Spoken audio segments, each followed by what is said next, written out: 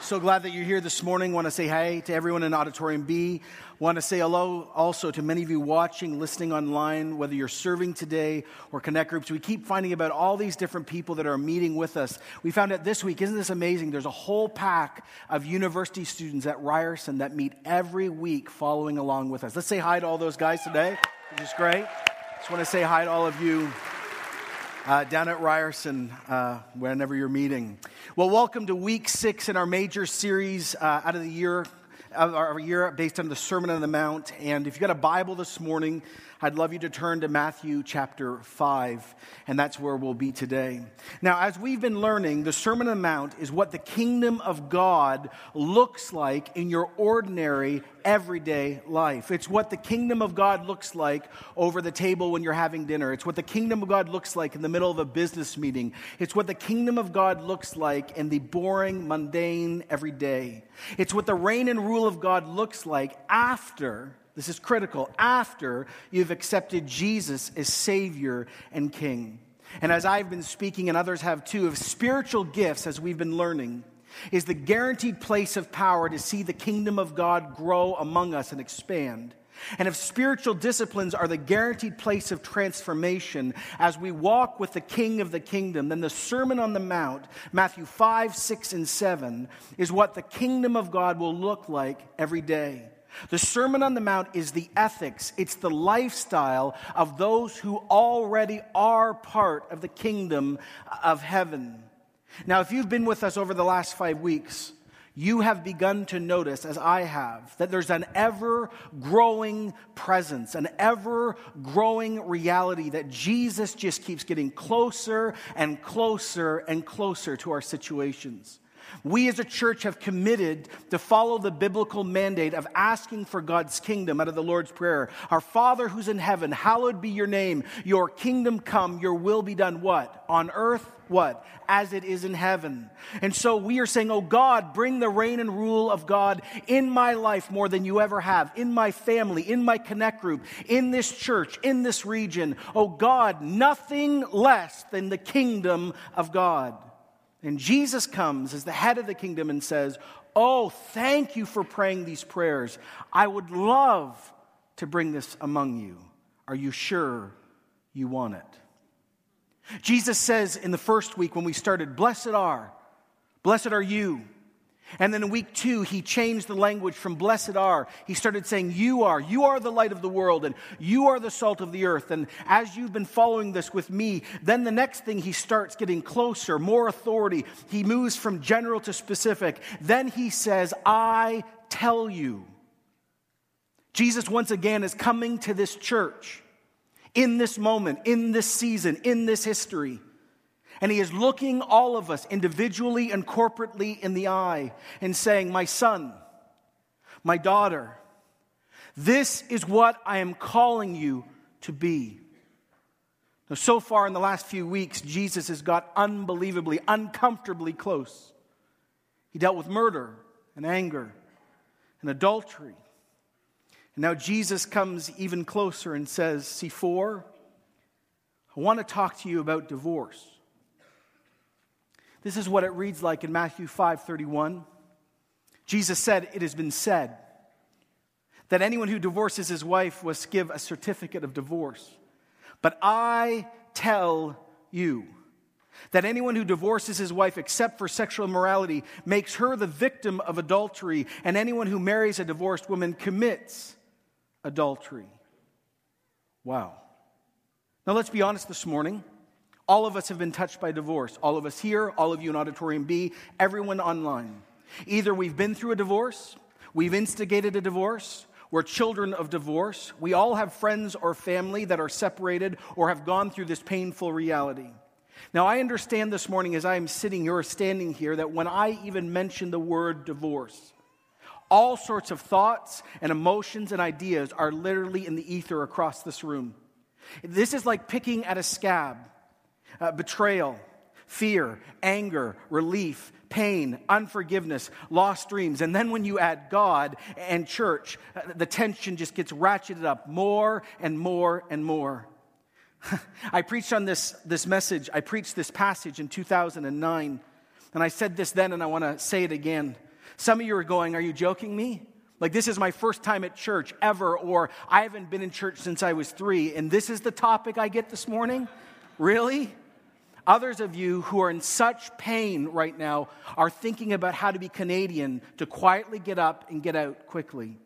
So I want everyone just to stop this morning and just take a look at me. Do not fear. God is good.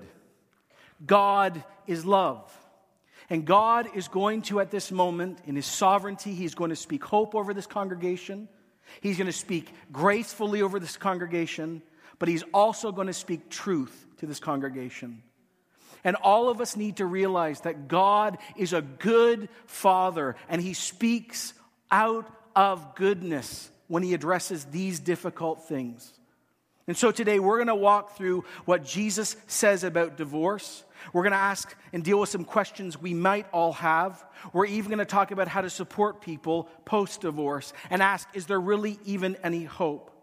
Now, some of you this morning are going to find unbelievable freedom as you walk outside of these doors in an hour and a half. Others of you are going to be convicted. God is going to come close and lovingly say, I'm sorry, but actually you're wrong. All of us are going to be given clarity this morning. And I want to remind us this morning, since this church is committed to the kingdom of God, I want to say this again out of humility as a brother among you. Jesus is not just Savior in this church. He is Lord. We need the reign and rule of Jesus Christ in this part of our thinking and living too. Jesus is Lord. That is, we have willingly said that He is master and we are slave because we know He leads us better. And so He is the master over our sexuality. He is the master and owner of every marriage represented in this church. He's also the master over your singleness if you're single or single again. And He is the master of all of our relationships. So let's just take a moment. Everyone put your phones down for a moment, or your Bibles, and let's pray. You on Auditorium B can do the same online. Bros at Ryerson, everyone. And let's just ask the Lord to speak. Lord, You see every barrier in this room and all the other rooms to what's about to be said. You see pain, history, misunderstanding, bad theology, unforgiveness, fear through the roof. And Lord, my request of You this morning, because You love Your church and You love Your kids, is that in this moment, evil would not be able to twist anything I say in Jesus' name, and that our sin and our history and our pain and the sin of others would not be stronger than what You say to us today. And I would ask, Lord, that this would be the beginning of healing for many in this church. That this would lead to redemption, not condemnation. And we all said in Jesus' name what? Amen. Okay. So divorce. Let's start with some background. Marriage is amazing and marriage is hard. Anyone want to say amen to that? We have confidence, and yet it's difficult. We have conflicting needs. We have desires. We need patience, mutual sacrifice, discipline, fidelity. Marriage is an amazing gift. It's a fragile gift. And here's the truth. Divorce is commonplace. It's so commonplace today, we don't really even think about it. The statistical truth is between 1 in 3 and 1 in 2 marriages will somehow end up in singleness or divorce, separation or divorce. That grows, by the way, if you keep getting remarried. The second marriage, the divorce rate can go up to 60%. If you get married a third time, it goes up to 75%. And one of the things we just need to acknowledge this morning is, why is there such an unparalleled divorce experience compared to all of human history? Well, there's probably 6 or 7 reasons, and here's the first one. We're living longer. In 1850 in America, you lived basically 40 years or less. We're living much longer, and it adds all sorts of new questions and strains on marriage that we have not faced in a very long time. Second, there are new demands on marriage. In the past, think about this, scholars talk about this. The past, marriage was about economic goals. You had children to work the farm, etc. We've moved from marriage being the foundational unit of economic production now to economic consumption. Think about the economic production to economic consumption. It's always been about companionship, but those other things have reversed. And so it's caused great strain on marriages. One of the greatest, if not the greatest reason for divorce is this: unfulfilled expectations. We believe that some person out there is going to be Jesus, basically, and is going to fulfill every single need, and then you marry them, and 1 week in you go, oh my goodness, hashtag, you're not Jesus. That's correct. Never was. As one person said so brilliantly in one study we do here, you don't get married to get happy, you get married to get holy. Hello. See, expectations bring death in marriage all the time. And then there's sexual heat. We live in a culture that lifts up young and firm and sexual, which continually attacks any marriage. We are called regularly to embrace the invented, the airbrushed, the fantasy, which always on the surface looks better than what you have back home. All of it pushes us away from our spouse. Why? Because here's the reality. We all get older, but the magazine and pornography doesn't.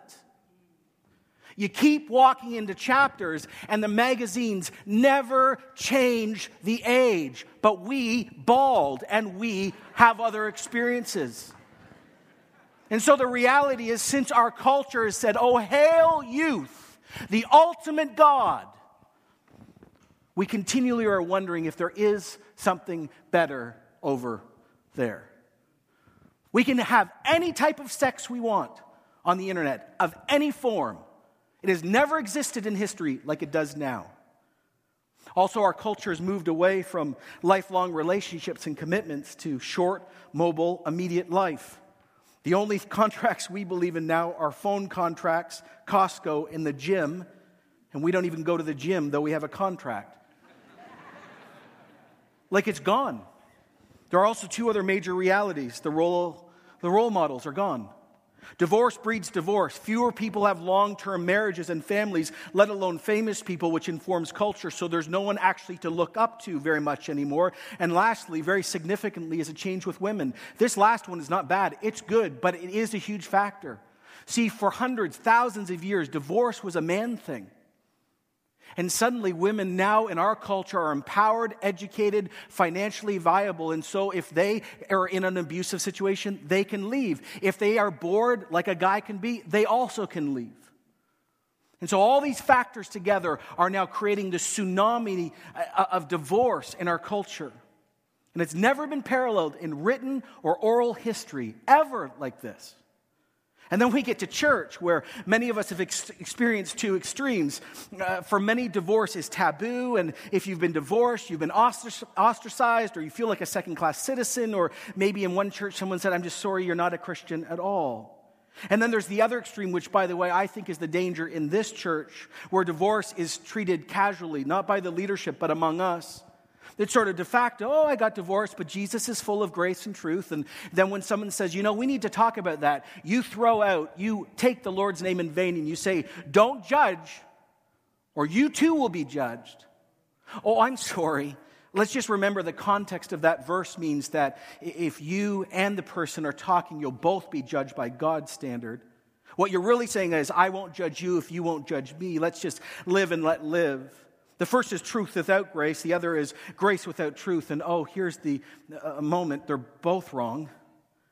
So let's find out what Jesus really says about divorce and remarriage. And as I preach this morning, let this be found in our hearts. Above all else, God, I do want your kingdom to come. God, you can do anything you must in me today for your glory, my freedom, so the world can see Jesus clearly. The foundational verse about divorce in the Bible isn't found in Jesus. It's found in the Old Testament in Malachi. Here's what God himself says, the uncreated one. I hate divorce, says the Lord God of Israel. So guard yourself in your spirit and do not break faith. Well, that gets as plain and in your face as it can, right? God hates divorce. God, who is the uncreated one, the King of Kings, the Lord of Lords, he hates divorce. He doesn't hate the people who have been divorced. But man, he has an issue with divorce. Now, this is not just some pithy moral statement. Do you notice the emotion behind God? God has been through a divorce with his own people. I think one wrote this best when he said these words: divorce in the Bible is permitted only because of people's sin. Since divorce is only a concession of people's sin, and it's not part of God's original plan for marriage, all Christians should hate divorce as God does, and only pursue it if there is no other recourse. With God's help, a marriage can actually survive the worst of sins. Jesus, fully informed of the Old Testament and lifting it up, talks a lot about this. He speaks about it in Mark 10, Luke 16, Matthew 5 in the Sermon on the Mount, and later in Matthew 19. Can I ask everyone to turn to Matthew 19? Here's why. Because in Matthew 19, Jesus takes what he started in the Sermon on the Mount and he expands on it there. And then we'll go back to the Sermon on the Mount at the end. It says in Matthew 19:1 these words: when Jesus had finished saying these things, he left Galilee and he went into the region of Judea to the other side of the Jordan, and large crowds followed him, and he healed them there. Now, Jesus comes to the other side of the Jordan, and he does what he always does. He teaches and he heals. Both of them are demonstrating that the kingdom of God is now present. Word and deed are overcoming darkness. Yet, we would miss this if you don't read the whole book of Matthew. This ministry territory is very significant to the conversation about divorce. You say, well, I don't understand. Here it is. Jesus' cousin, John the Baptist, this is where he did most of his ministry. And John the Baptist got murdered because he spoke out against divorce in this region. Let me just read Matthew 14, just for some context. Now Herod, who had arrested John and bound him and put him in prison because of Herodias, his brother Philip's wife. For John had been saying to him, it is not lawful for you to have her.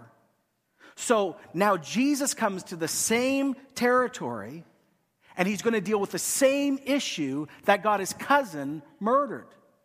So imagine it with me. He walks up over the hill, and there's lots of crowds, and a group of religious leaders want to trap Jesus again. And as they see him approach, they say to each other, well, how are we going to get rid of him? How can we do it? And one looked up, I'm sure, smiling and saying, well, let's use the issue of divorce.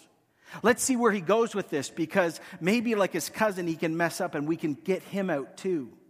Jesus, of course, being God, knows their thoughts, sees the trap, but I'm sure, because I know Jesus so well, and you do too, he would review all the pain through the tragedy called divorce and be so hurt that these leaders don't care.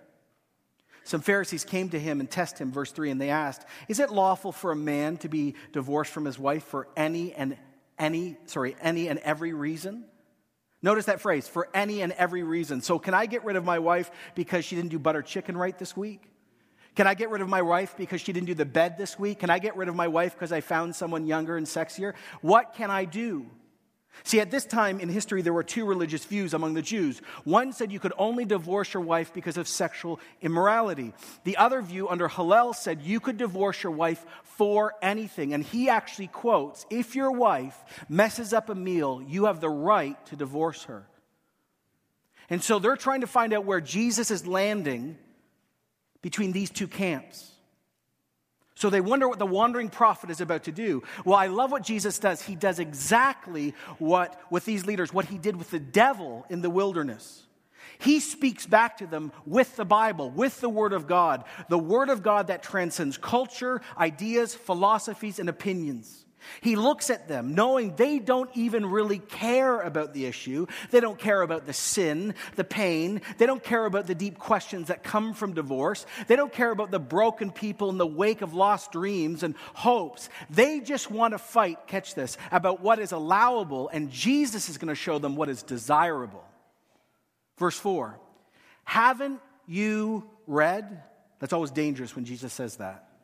Haven't you read that at the beginning, the Creator made them male and female and said for this reason, a man will leave his father and mother and be united with his wife, and the two will be one flesh?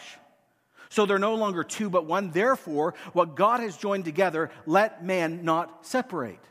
So Jesus goes behind the trap and behind the debate of the day, and he goes directly back to one place, God's truth. He trumps Scripture with Scripture. He quotes from Genesis chapter 2, verse 24. Now, everyone just take a look at me for a moment. This is really important.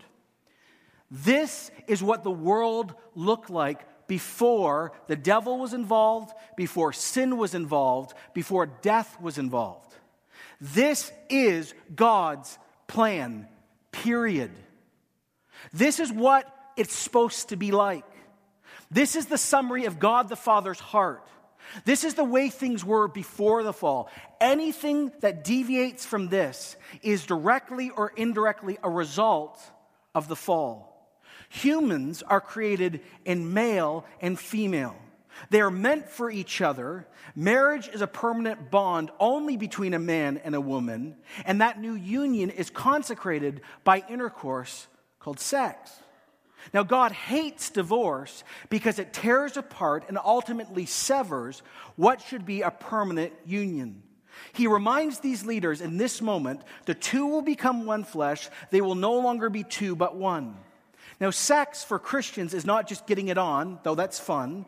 And it's not just, listen, let me say this again. Every Christian marriage over time should work very hard on their sex life. Good marriages have good sex lives. And Jesus isn't discounting that. But it's more than this. And let me get passionate about this. Jesus says, don't you know that the Creator said the two will become one? I've preached this before, but I need to do it again. The God we worship as Christians is monotheism mutated. We are Trinitarians in this church, yes or no? Yes. God the Father, God the Son, God the Holy Spirit is one God forever praised, found in three persons. Three persons sharing one essence. We do not believe in three gods, we have one God. And it's just complicated. Now here's the point. When a husband and wife only have sex, mutual sex, in the bedroom or wherever, in marriage, it is the closest thing we have to the image of God Himself. Two people sharing one essence. When you deviate from this sexually, you violate the DNA of God. You cannot separate the modern conversation about sexuality from the very plan and DNA of God Himself. That is why sexuality must be defined pre-fall, not post-fall. So we actually, when a husband and wife come together and have consenting sex to each other, and it's a beautiful thing, it reflects God Himself. And Jesus says, boys, you know this off by heart, right? God's the one who brings us together. It's our sinful state that does the separating. To see divorce, catch this, as people, we begin to undo the work of God, and that puts this whole issue into a radical new perspective. This is Jesus' point to these leaders. Before there were concessions, there was a standard, and the standard is beautiful. Well, they're not done yet. They throw this back in his face. Verse 7, well, why then, they ask, did Moses command that a man give his wife a certificate of divorce and send her away? Well, they're quoting Deuteronomy 24:1. If a man marries a woman who becomes displeasing to him because he finds something indecent about her, he writes her a certificate of divorce, gives it to her, and sends her from his house. That's where the two camps come from. What does indecent mean? You didn't make my pad thai right, or you had an affair. Which is it? Now, we need to understand why Moses wrote this. There's three reasons why Moses allowed this. Here they are. The first thing was he was trying to keep marriages from indecent things. The second thing was, and this is unbelievably progressive for Moses, he wanted to guard women. You're like, I don't believe it. No, really. Because Moses said, unless women actually have a certificate of divorce, they will be in trouble. Because in that culture, if you were a sex trade worker or an adulteress, you could be stoned. But if you actually had a legitimate certificate of divorce, you could say, I am not that, I am this, and you'd be protected by the community. It also made the man stand up and say, I do have a real issue. Now, here's what we're going to find out. It was about sexual immorality, not about pad thai. But there's a deeper thing going on even in this, and we need to all catch this together. The Pharisees said this was a command. Everyone catch this. They were saying this was a command by Moses. This is like the ultimate power play in Jesus' face. Like, well, Moses said this, so sit down. And Jesus says, you've missed all of this. This isn't a command of Moses. This is a concession. Moses allowed it because we have brokenness. They took it as a positive thing, and Jesus says it's a concession of sin. Verse 8, Moses permitted you to divorce your wives because your hearts were hard. Ladies, notice that. Boys, it's your problem. Oh, I just want to say that right there. Your hearts were hard. But it was not this way, what? Say it together. Okay, this is critical. Jesus keeps saying that divorce, remarriage, and sexuality always have to be agreed upon from this phrase, from the beginning. Before anything else entered the world, this is not a secondary issue. This is primary to the gospel. So anytime a marriage goes south, it's a sign of sin. Something with someone has gone terribly wrong.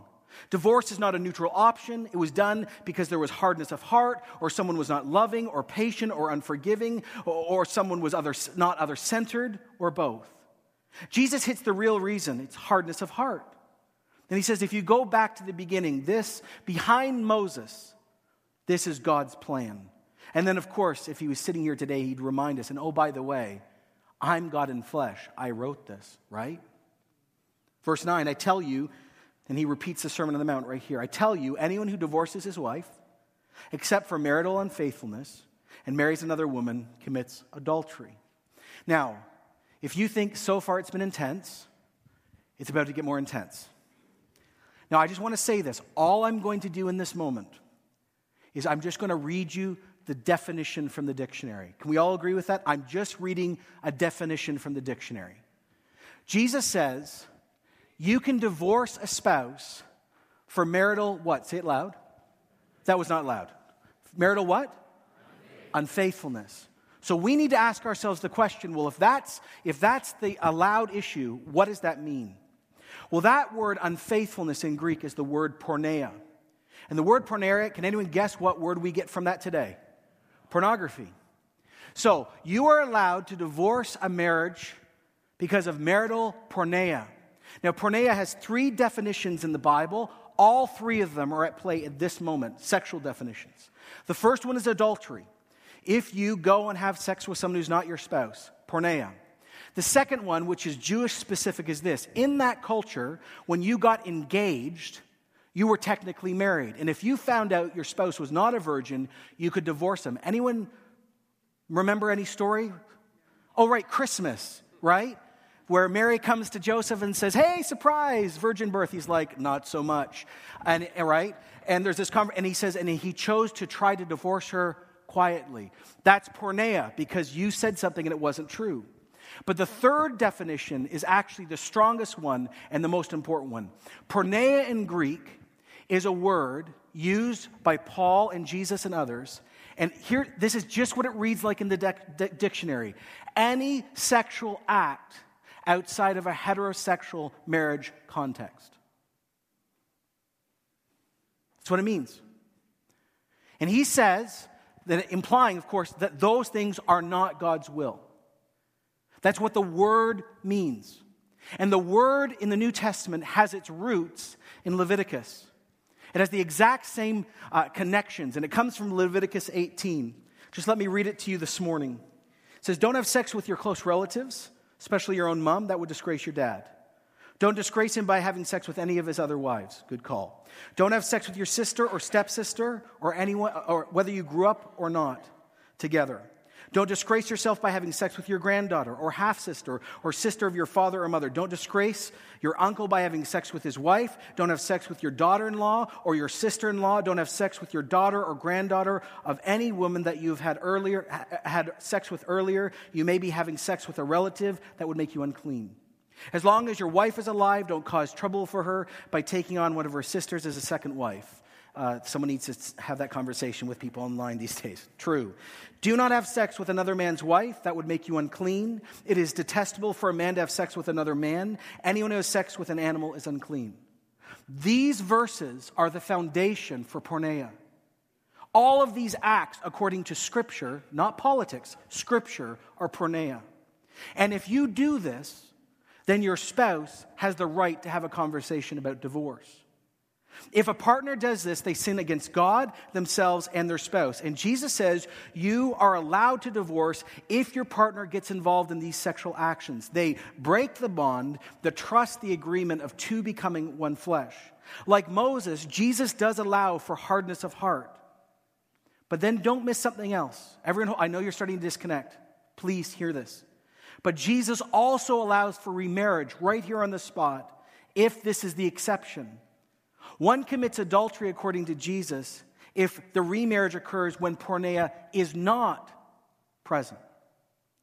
Go back to the Sermon on the Mount real quick, Matthew 5:31. I'm going to reread it again. Jesus says, "It has been said, anyone who divorces his wife must give her a certificate of divorce. But I tell you that anyone who divorces his wife, except for marital porneia, causes her to become an adulteress, and anyone who marries the divorced woman commits adultery." See, the innocent party, or the more innocent party, because we know there's no such thing as a purely innocent party, has the right to remarry because the marriage is now broken. And when divorce happens, the marriage is dissolved in God's eyes. The purpose of biblical divorce, that is concession, is to make clear that the faithful partner is free to remarry. It follows the same teaching as death of a spouse.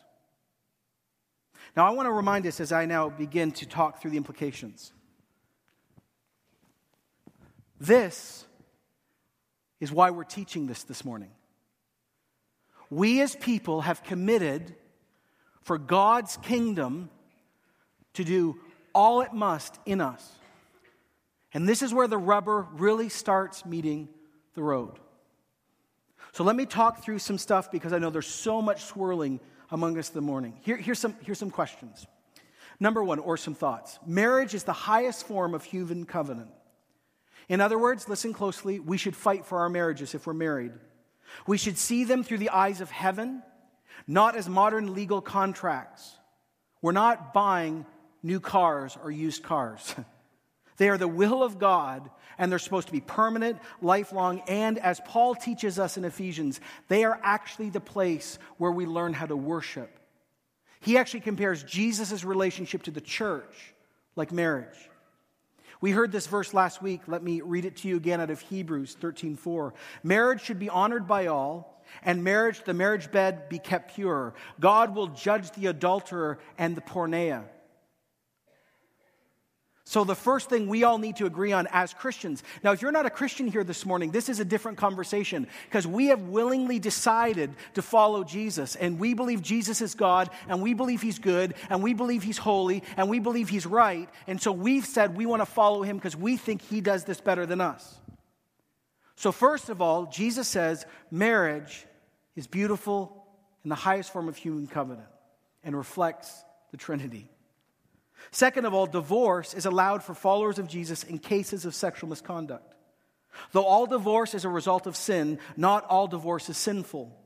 The goal is to give people freedom, not to be bound to wrong situations long term. Here's another question. John, we're not divorced yet, but do I have to take my spouse back? Because I've just found out or have been in process, they've actually broken faith through sexual infidelity. So can I just run to the... Well, hold on. We're a movement that believes in reconciliation, and we believe that God is an unbelievable miracle worker.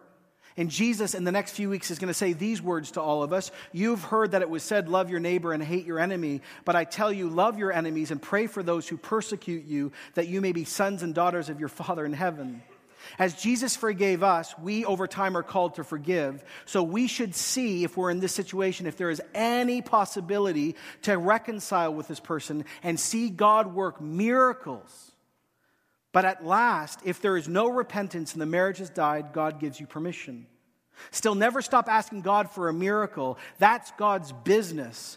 The power to forgive and love and talk can be given back to you. And oh, by the way, since we worship a God who's been resurrected from the dead, he can resurrect broken, dead marriages. It's possible. Well, here's another question so many of you are sitting with. Well, wonder if I got divorced or remarried and it was wrong. Like, John, you're sitting here and I'm listening to you, and if you're just saying this is true, then honestly, I'm wrong. So are you saying that for the rest of my life before God, I'm a forever adulterer? No. Here's the first thing I'd like to say to you. Have you ever admitted to God you were wrong? Have many of you just said, well, it was their fault and I was so hurt and you don't understand? Fine, God does. But have you ever just said, God, you know what? No, honestly, I was wrong. I shouldn't have got divorced, or it was partly my fault, or I shouldn't have got remarried. According to the biblical standard, it wasn't porneia. I'm sorry. Every time you admit something before God, what does he do? Throw a rock at you? No. He shows up and says, my son, my daughter, thank you for your honesty. I knew this anyways. Don't you think that's why I sent my son? I forgive you. You won't be a forever adulterer. He'll forgive you. And here's the thing, if you've been remarried, even if it was wrong, here's the good news. You together as spouses now dedicate that new marriage and say, your kingdom come this time. That's the heart of that difficult decision. You are not penned as a forever adulterer. Okay, well, wonder reconciliation. The next question, if the divorce was wrong and I haven't been remarried, but actually my spouse is actually willing to maybe get back to me and I don't want to get back to them, what do I do? Well, Christians should always hesitate to enter into another marriage if there's a possibility of seeing the first one healed. With God, again, never discount resurrection from the dead. Don't rush to a new marriage. Get prayer. Go to a good Christian counseling center. Be involved in a good connect group. Read the scriptures and say to the Lord, what do you say? Here's the last one. What if the divorce took place before I was a Christian? I mean, maybe I got divorced or remarried, or we did, or maybe we actually did wrong things to get. Like, what do we do? Here's the amazing thing. What does the scripture say? Therefore, we are what? New creations. So everything that happened before we met Christ has been covered by Christ. 100%. 100%. A few other thoughts. Some of you are going, John, there are so many other situations. What about abuse? What about mental illness? Like, your list, it's great. They're right. In 2009, I preached 3 other sermons on this topic because Paul actually addresses this in another good way. God actually talks about his own divorce and remarriage to his own people. And then in 2009, myself and a former pastor that used to be here did a Q&A together on the stage of how to support people through divorce afterwards. And I would really encourage you, it's on all the cards today, it's all connected to your connect groups, to go back and listen to those 2 because they begin to address a whole other group of issues I can't address today. Okay, here's what we're going to do before we respond. Can everyone just put their Bibles down for a moment, their phones? And you in Auditorium B, you wouldn't mind doing that wherever you are in a GO train or a plane. Can everyone just go quiet for a moment? Like, so much has been said this morning, right? Just go quiet for a second.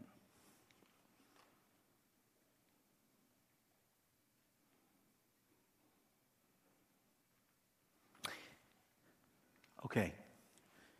You can close your eyes if you want to. Some of you won't want to, but it would probably be good. Jesus is here at this moment in this place. The same Jesus that taught out of Matthew 19 is actually here. And he's spoken through his word, but at this moment he wants to draw close, very close to some of you. Don't fight him. One group of people, as I was praying all this week, the image I had in my mind is of you standing before a door. And it was like you were just pounding the door in anger, saying to God, I will never agree with you. I will never forgive that person. You don't know what they did to me. Or other people saying, you're wrong on sexuality, Jesus. You're wrong, you're wrong, you're wrong. I will never submit. And here's what I really believe Jesus wants to say to you. It's like Jesus suddenly shows up between you and the door And he says, aren't you tired of fighting me? I'm love. And it's like as you go to pound the door another time, it's almost like he grabs your wrist very gently and looks at you and says, I'm Lord. I'm Lord. I'm Lord. Stop fighting me. At this moment, some of you, maybe you want to do this, literally just put out your hands just quietly in front of you and literally give over the person that you just can't forgive and say to Jesus, I don't know what to do anymore, and I'm so angry, I just have to surrender them to you. Others of you at this moment need to repent because you have believed and taught others that divorce, remarriage, or issues in sexuality are okay, and they're not. And the Lord is saying to you in this moment, repent. You have not represented me. Trust me with yourself, he's saying to some of you. Trust me with the people in your life. Trust me. I'm good. There's another group of you, and it's like Jesus sits beside you, and he's putting his arm around you, like holding you tight. Maybe you'll feel him. And he said to you, you thought for so long that actually I was so angry with you because you got divorced, and actually you had my blessing, though it was a concession. And he's literally saying to people across both rooms and online, peace. It's done. There's other people where he's hugging just as tight and saying, oh, I know what you did was wrong. It was really bad. I was there. But I'm saying to you this morning, no, like I have really forgiven you. There's another group of people here this morning where Jesus is like sitting, looking at you eye to eye. And he's saying, I know what you're planning. I know what you're doing. And I'm here to stop you this morning. You may not leave your spouse. You may not have that affair. I'm here as Lord.